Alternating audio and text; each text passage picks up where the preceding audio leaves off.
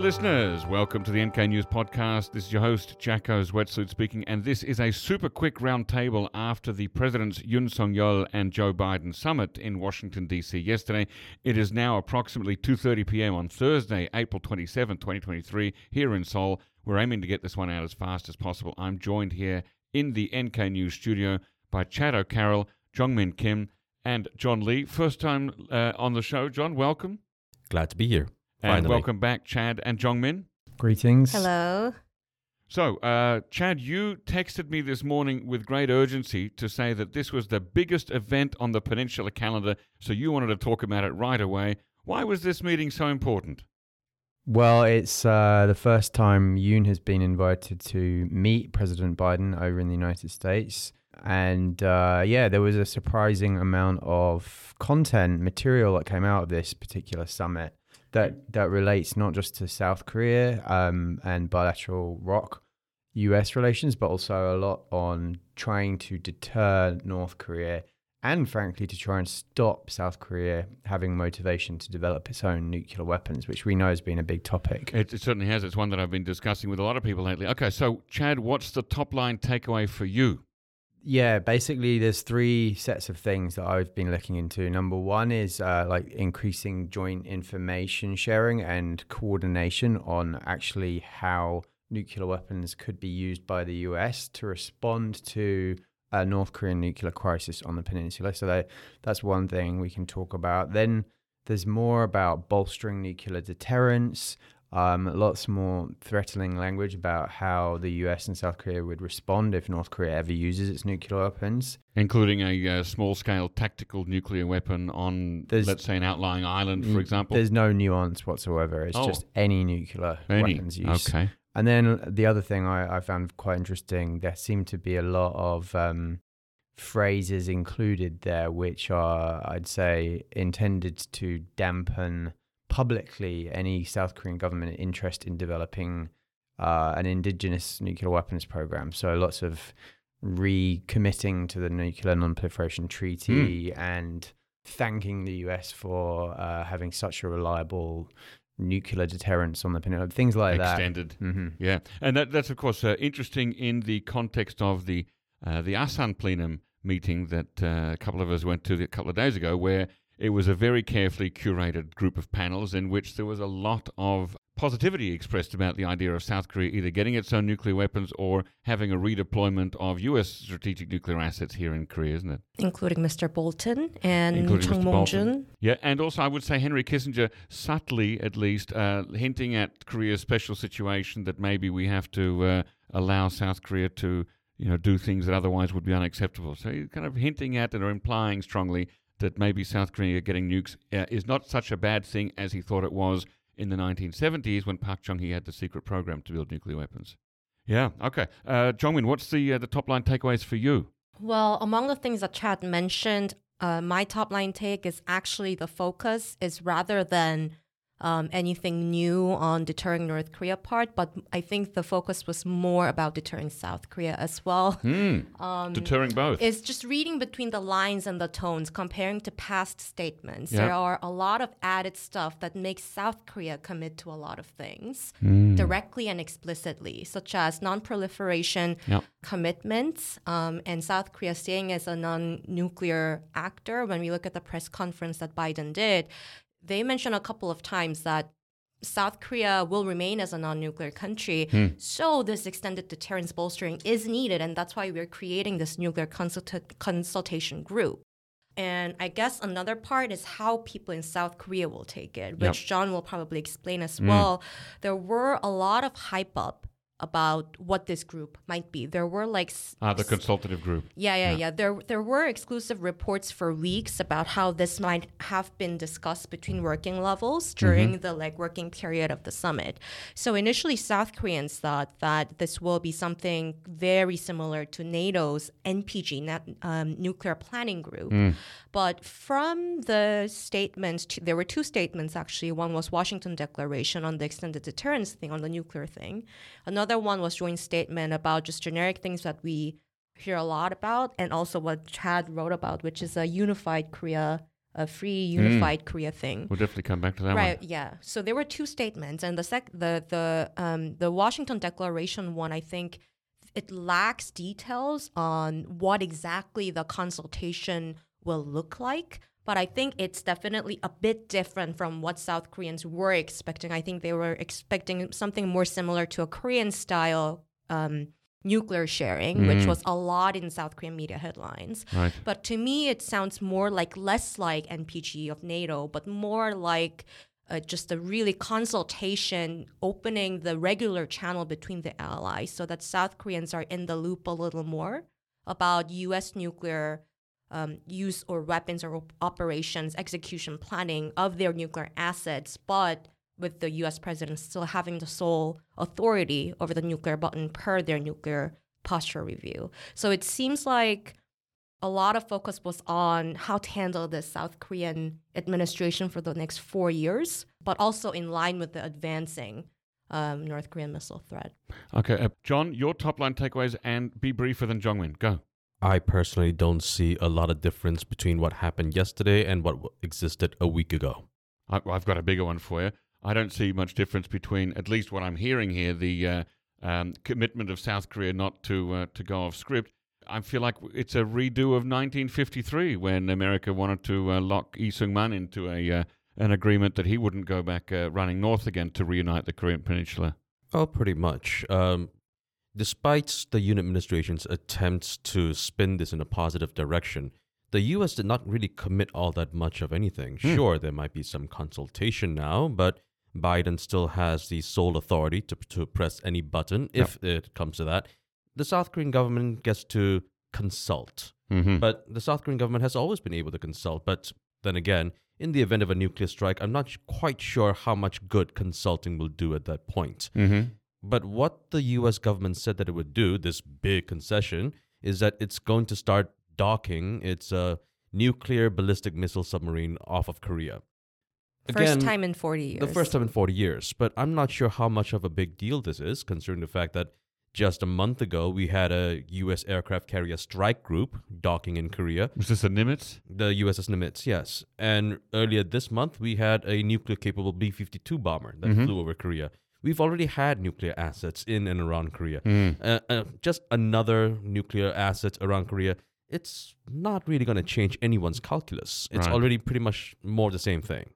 Okay. Now, going back, first of all, just to the summit or the visit itself, I heard this morning that President Yoon is the first South Korean president since Lee Myung-bak in 2011 to pay a state visit to the United States. This is not to say, of course, that there were no official visits made by other presidents previously, Presidents Park Geun-hye and Moon Jae-in, but they were not at the level of state visits. And why is that? And what with the alliance relationship and all, why were there no state visits for 12 years? Anyone got any thoughts on that? I can explain why it is a state visit this time. Yeah, what is the diplomacy behind that? What's the value added or the difference? Well, first of all, the domestic political context is that South Korean president is under pressure to up his popularity even just a little bit and try to woo his usual supporter groups of the People Power Party. Some of them are leaving, and staying close to the U.S. is always helpful. And state visits, it's a very big event, very nice photo ops, and I think what's important to note is that it came right after South Korea's improving relations with Japan. Japan issue was something that Washington always wanted South Korea to really make progress on, despite the historical disputes. They thought that for security reasons, they need this trilateral security, something similar to an alliance, trilateral alliance. And South Korea never really delivered, and for a good reason. But the state visit announcement came, I think, just a couple of days or even just a day after there were real progress made between Tokyo and Seoul, like Yoon visiting Kishida in Tokyo, and South Korea first offering this deal to pay with the company's private money for war reparation for the forced labor deal. So it's like, for Yoon, it's a great moment for him to use these series of diplomatic goals that he was achieving. And then state visit is like, it's his award for all those measures that he took despite the low popularity. And I think he really wanted that because he thought that he can get something out of that domestically But now, I get why Yoon would want a state visit, but obviously it's the host country that has to offer that. So what's in it for the U.S.? Why did the U.S. I mean, from the U.S. point of view, state visit, for them as well, it's a big deal. And I think it's from U.S. government point of view, South Korea making these concessions to Japan in order to have better security cooperation. It's something that other governments in the past, conservative or progressive, did not really have the guts to do. So from South Koreans' point of view, Yoon may seem too submissive to U.S. and Japan needs. But from U.S. point of view, he did something that other presidents did not get to do. So it could be seen as an award for him. Also, I think the US really wants to try and has motivations to try and nip this South Korean growing nuclear desire in the bud. And we saw Defense Secretary Austin come to Seoul some months ago to try and reaffirm deterrence. And a large part of the summit outcome texts were really language trying to pump up the value of this deterrence, extended deterrence towards North Korea. So I think that, and this consulting group, I think it's an effort to try and make it look to the South Korean general public that the ROK has some say over how nuclear weapons may be used, and thus doesn't need its own, because it's kind of got this almost ability to manage nuclear weapons usage. So I guess that was the goal. A key goal on the US side was to try and make Yoon feel good about.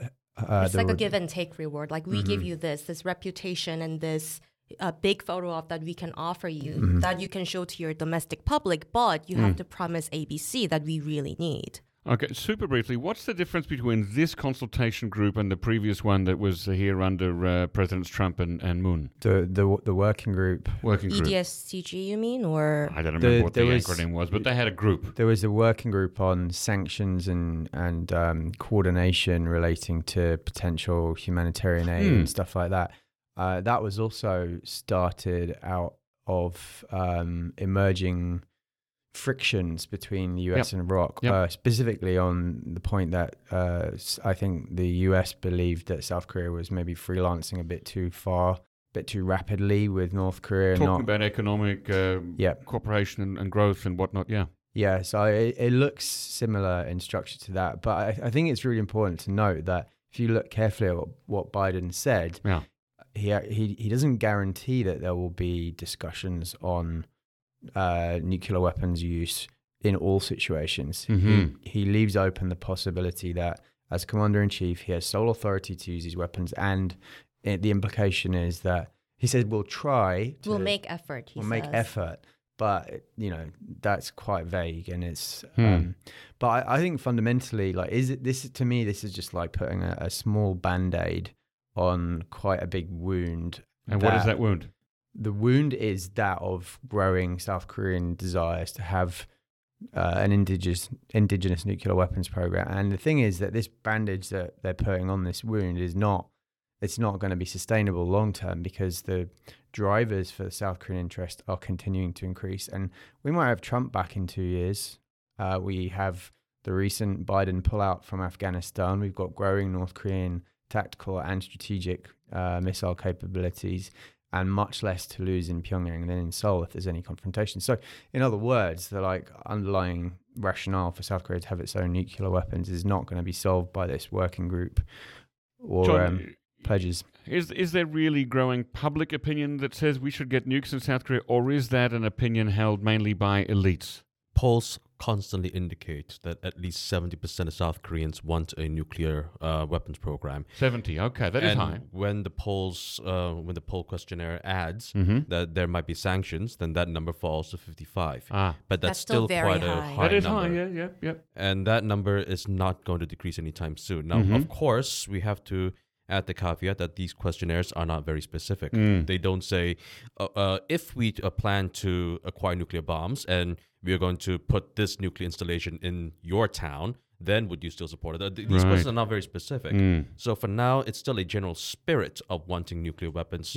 But until South Korea really starts to feel the pressure, at least for the foreseeable future, that number will not dwindle, but it's also because South Korea is not yet specific about wanting to achieve that goal.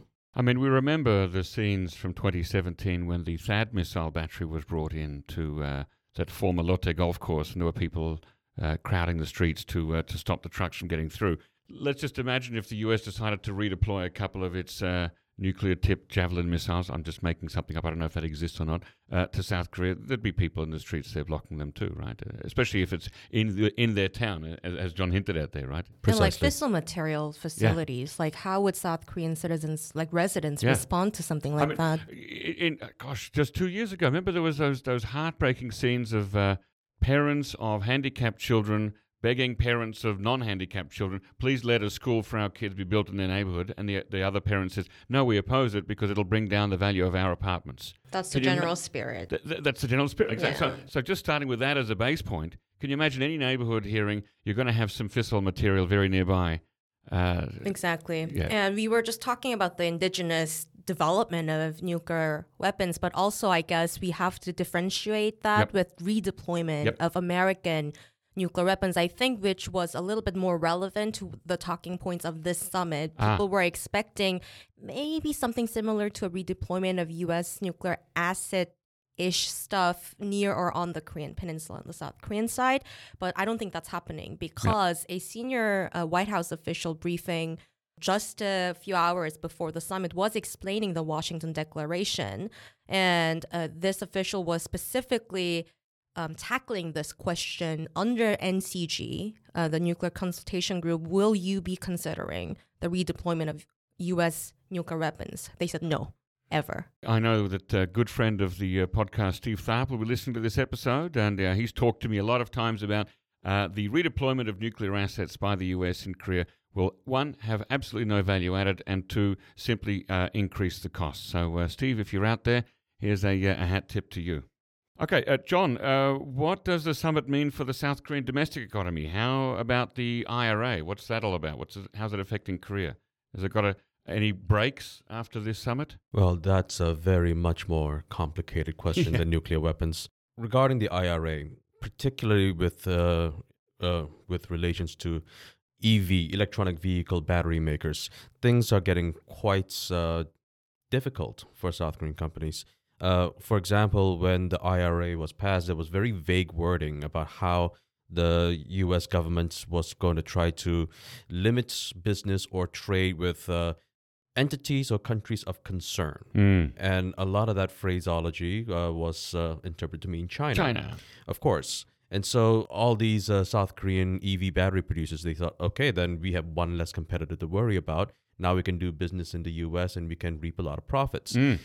But that turned out not to be true because what Ford Motor Company did was that it decided to get its EV batteries from a company called CATL, which is a Chinese company. And that was very confusing for a lot of South Korean businesses. Yes. But as it turns out, Ford was still able to go ahead with this deal and still get IRA tax credits because CATL produces those batteries in Michigan, whereas South Korean businesses do not. And so this has caused a lot of confusion and a lot of, shall we say, private grumblings. But there are some South Korean chaebol that are producing batteries or battery things in America, aren't and there? now there are new deals that was signed a few days ago, right? Yes. But although that's great news for the U.S. economy and for U.S. workers, that comes at the expense of South Korean workers. And so although this might help to line up these South Korean companies with their profits, this might not look so well for South Korean politicians who are eventually going to have to get votes from these people. Right. Okay. Gosh. So it sounds like a complicated one. Which are the companies that'll be happy after this summit, as far as you can see? Which companies would be happiest? Yeah. Well, SK is definitely going to be one of those companies that will benefit the most because they've just announced a $2 billion investment in the U.S., if I'm not mistaken.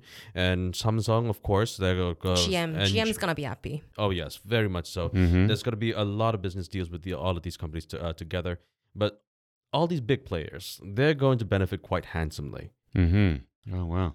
Chad, moving back to the politics thing there, does the U.S. want a unified Korean peninsula? Yeah, well, this was an interesting part of the communication that came out. There was talk of the U.S. supporting a free and peaceful unified Korean peninsula, something along those lines. If we've gone back to the Cairo conference. It's interesting because the wording under President Moon, it was Trump in 2017 pledged support for peaceful conditions to stimulate a unification process, something along those lines, which implies agency for the North Korean side. Right. This was very reminiscent of Park Geun-hye era rhetoric from the Dresden days when she was talking about how unification would be a bonanza for the peninsula. And right. It basically sounds a lot more like absorption, because how can you have a quote free unified peninsula with the Kim regime? It doesn't really support free human rights plus activities. So I thought that was interesting. The other thing is that despite there being a few sentences rather about the value of diplomacy, there is nothing in this summit outcome that would suggest diplomacy is a serious goal with North Korea. There's no talk of carrots. There's no incentives for North Korea to talk. If anything, this is just going to make North Korea double down on its existing 5-year military plan. And then there was talk of the dire human rights situation in North Korea again, abductions, returning of POWs. These are all issues that North Korea considers non-starters at this stage. So again, if it's really about rekindling diplomacy, strange thing to include. So I don't know. I think my fear is that we're just seeing a sort of emerging slow motion military confrontation between all relevant sides, which is going to basically just, until at least the end of the Yoon administration, result in major shows of power, massive drills, strategic assets at least twice a year to correspond with the 2 drilling seasons, and then the result being on the North Korean side massive advances in all these weapons technologies and capabilities, and of course the big risk of miscalculation, accident, etc., leading to a mess. Jeongmin, you've been patiently waiting. You've got a comment on that? Yeah, 2 things. First, on the diplomacy line, it was Professor John Delury from Yonsei. He put it very nicely, saying that one line about diplomacy is almost an afterthought. It seems like it wasn't the focus at all, but they were like, we sort of have to include the precondition, without precondition meeting things. So they sort of attached to it at the end. But interestingly, in the press conference, President Yoon Suk-yeol was doubling down on his usual domestic mantra about how he thinks that basically engagement-based improvement is a fake peace and we have to do with overwhelming power. So it seems like even that one line in the statement wasn't really, they don't really mean it really, I think, at least from Yoon's side. And the second one is, I forgot. Was Kim Jong-un trembling as he saw President Yoon singing American Pie, I wonder? Trembling in fear. Oh, it's funny. He must have. I was singing that earlier this week. He must have heard me. I guess the bugs in my house are working. Hello, NIS. I remembered. Another point is, how will North Korea see the NCG? The Nuclear Consultative Group. Yes. How would it look like from North Korea's point of view, and how will they utilize this for their own justification of doing further military advancements? I think it relates back to the September 2022 nuclear law that they passed, and the conditions of usage. They mention the incidents that infringe on their core interests. They put it very vaguely. And this kind of thing, even though it doesn't really change anything technically, having nuclear in the name and talking about or implying about nuclear attacks against North Korea. Ending the regime.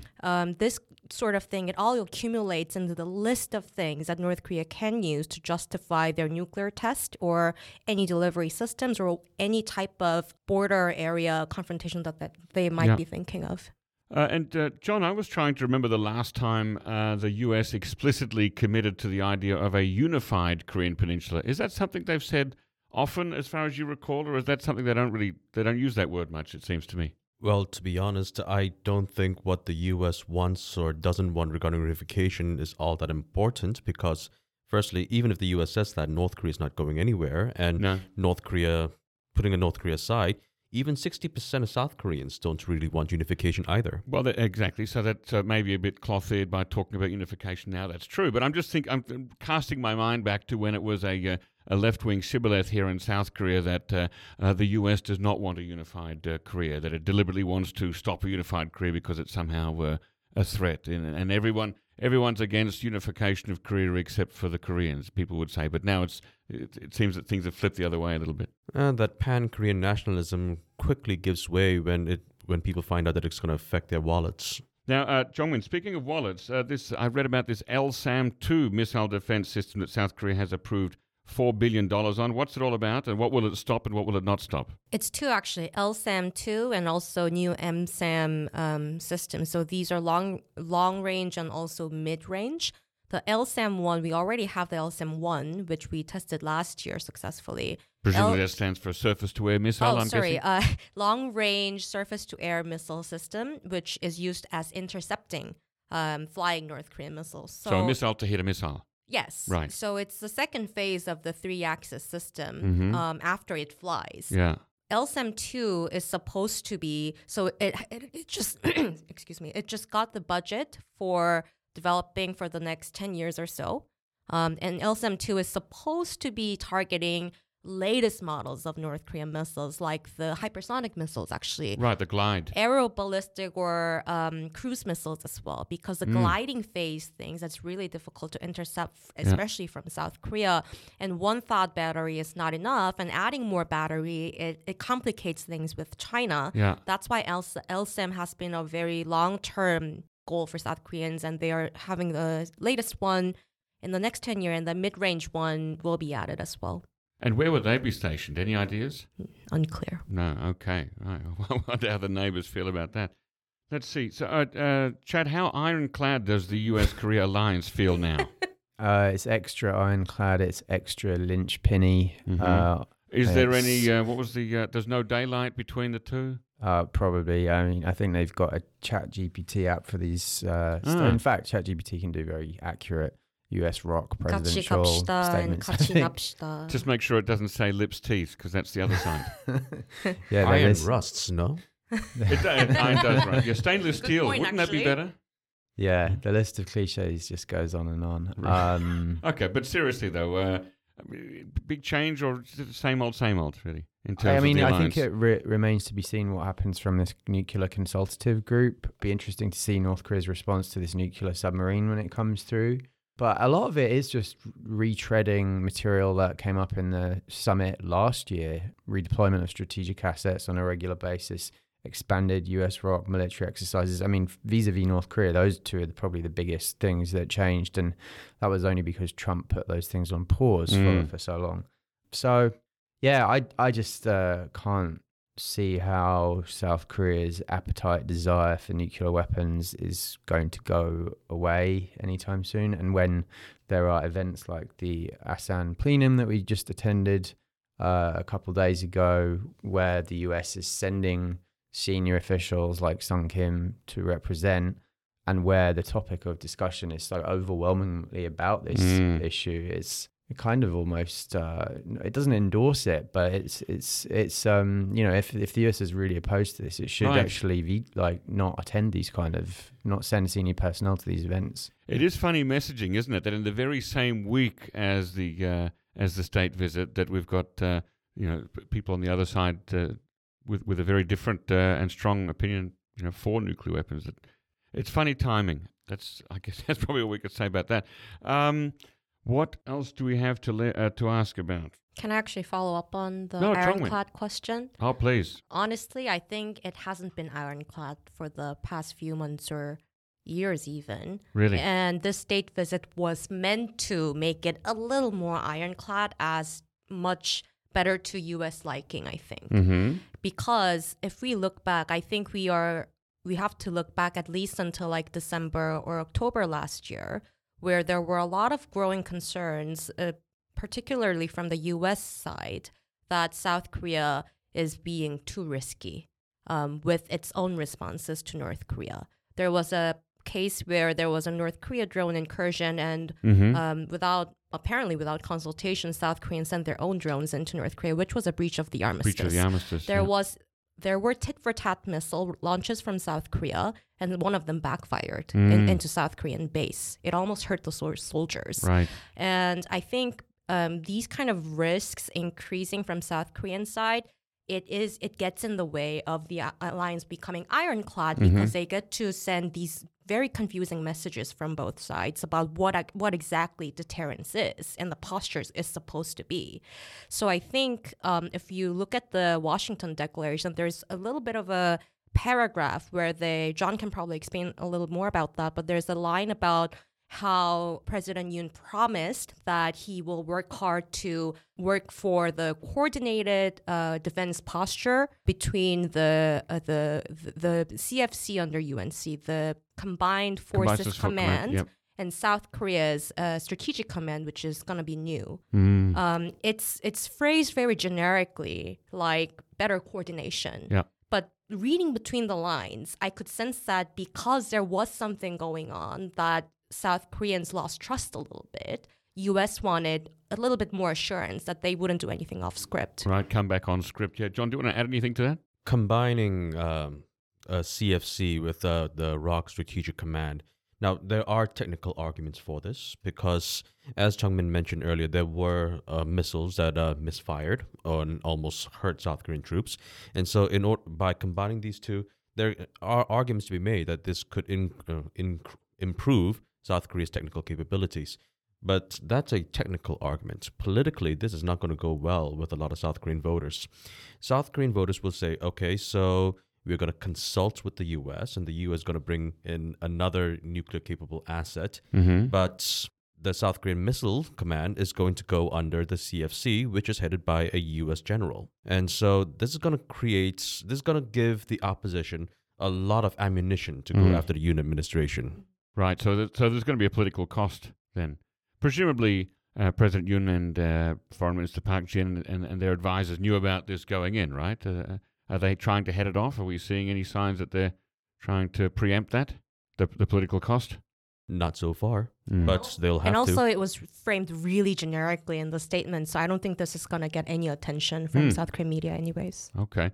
What about the war in Ukraine? Was that mentioned in any of the statements or in the readout from the summit?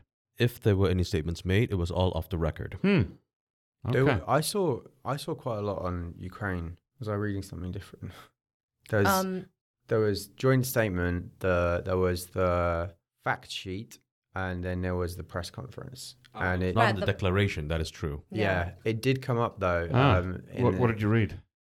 Lots of rhetoric about how unacceptable it is for Russia to have invaded, and rhetorical support from South Korea. But it did. I think even some finance from South Korea to help Ukraine, but nothing about weapons or anything. Yeah, that's what I mean. Like non-lethal weapon for Ukraine. I guess that was another focal point that we were closely watching, but they didn't really explicitly state the commitment. If that was mentioned, it was off the record. Yeah. Okay. What's been the response in the South Korean media so far to the statements and the summit and the signaling and the American pie? Well, American pie, it was actually via American journalists on the scene through Twitter. So it seems South Koreans didn't know about that yet. So I sent it to a bunch of people. Was it just a text Twitter or a video tweet? Video tweet. Oh, okay. So we have him on video singing. Yes. Okay. Did he do a respectable job? He does, yeah. Okay. But aside from that, I think a lot of focus was actually on the econ side of things, like the Netflix investment. $2.5 billion? I think so, It's a lot of money, as I recall. $2.5 billion. On Korean content on Netflix, right? Yes. In the next what? And then right 4 away, years. 4 years. Netflix issued this trailer about a story. It's a soap opera. It's a story of a girl who wants to study abroad in Korea to meet her Korean boyfriend, who turns out to already have a girlfriend. So it was released right after the Netflix investment. Oh, wow. I'm not sure if that's the best way to go forward with that kind of content. But anyways. Well, one other thing we spotted, which we're trying to look into more, is that South Korea announced it would be joining the Freedom Online Coalition. What is that? It's a group of governments who've committed to, quote, work together to support internet freedom and protect fundamental rights such as free expression, association, assembly, and privacy online. Now, yeah, the question in my mind is if South Korea is joining that, and under US chairship, this organization protects and promotes fundamental online freedoms, countering digital authoritarianism, and strengthening digital inclusion. Is that compatible with South Korea's approach to control of information online, such as North Korean propaganda, which, as we all know, is prohibited? So even the YouTube channels. Yeah. So it'd be interesting. We have someone, Shreyas, on our team is looking into that right now to try and find out more. That is interesting to follow up on. Well, for what it's worth, President Yoon, since the starting of the and after the inauguration, he kept mentioning that he does think that opening up the North Korean state media to South Koreans is okay. But they didn't follow up with that. Right, and I'm sure I remember at least as far back as President Kim Dae-jung that there was an announcement made that North Korean TV would be shown on satellite in South Korea. I don't remember that. Do you remember that happening, John Lee? I do. But of course, none of it really happened beyond mere rhetoric. So that we've seen announcements come and go that North Korean propaganda will be allowed more free rein in South Korea. I'd like to see it happen because, I think it actually takes away the strength of it a little bit if you let people look at it and realize how ridiculous some of it is. It would need to overhaul the national security law. Which is dating from 1949. And as Chris Green, hello if you're listening, Chris Green, likes to remind me, almost no political party is going to spend the political capital required to overhaul or to abrogate that law. That law is also, as you say, written many decades before the existence of the internet. Yeah, before the existence of the Korean War even. So I think there is some level of flexibility on how one interprets that law and or how one prosecutes it and executes it. Yeah. Has North Korea released any statement, rebuttal or response to the summit, either verbally or non-verbally? Sending some piece of metal into the sea, for example. Nope. My bet would be maybe Kim. Oh, are we betting now? Okay, let's do bets. Kim Yo-jong's statement the next day or two. That's my bet. Mocking the singing. Surely, I just feel knowing. It's just such a good material for her to make fun of. And having seen some of Kim Yo-jong's tone before, that I feel like this would almost be a missed opportunity for her not to say something. I think she'd be a good journalist who creates the best headline that gets the clicks. Clickbait, yeah. The better bet would be who's going to make fun of him first, the North Koreans or the South Koreans. Well, okay, that could be a race. So, Chad, you were betting though. I'd say, she might have a bone to pick with the South Koreans about some of what was announced. What do you think? I think Kim Yo-jong's statement plus something from even at one point the chief of staff of the army, North Korean army. Yeah. Because this is a very technical military thing that they're handling right now. And in those cases, sometimes the head of North Korean military issues a very lengthy statement saying how this is a threat to North Korea and what kind of measures that they will be taking. So they, in the past 1 year, I think, they were very clear with what kind of military response and countermeasures that they will be taking, and they followed through with that. So I'm expecting that at one point. All right. John, final thoughts from you? Things that you're watching or that you expect to happen? Well, President Yoon might hope that this is going to improve his approval rating. But unfortunately for him, I don't think it will. What's his numbers at most recently? 31% before he left. And I don't think it's going to go much higher because the South Korean public doesn't really, nuclear submarines, that kind of thing doesn't really resonate with South Korean voters. And as far as the IRA goes, as far as economic development goes, sure, a lot of memorandums of understanding have been signed, but memorandums of understanding are not contracts, and they have not yet translated to actual exports or jobs for a lot of South Koreans yet, despite what President Biden and Yoon said during the press conference. So when President Yoon returns, he might not get that very warm welcome that he might be hoping for. Oh dear. When is he expected back? April 29th. Okay, that's Saturday, right? Over the weekend, yes. Over the weekend. Yeah, so I looked at our NK Pro missile tracker, and it was the last summit was on May 21st last year, and on May 25th we had North Korean ICBM, North Korean short-range ballistic missile ×2. So yeah, maybe they'll be some missile activity. And it could happen perhaps before President Yoon even touches ground, puts foot on South Korean soil again. He might even get a window view from the aircraft of missile contrails blasting over the peninsula. Goodness me. Well, let's hope it doesn't come to that quite yet. Thanks very much for coming on this quick roundtable podcast. Chad O'Carroll, Jeongmin Kim, and John Lee. Really appreciate your hot-footedness and jumping into the studio with me today. Ladies and gentlemen, that brings us to the end of this episode. If you already have an NK News account, and if you're a think tank, business, or academic institution, check out NK Pro. Our NK Pro platform offers unparalleled services specifically catered to the needs of professionals who monitor developments on the Korean Peninsula. Inquire about access or a free trial membership by writing an email to membership@nknews.org today.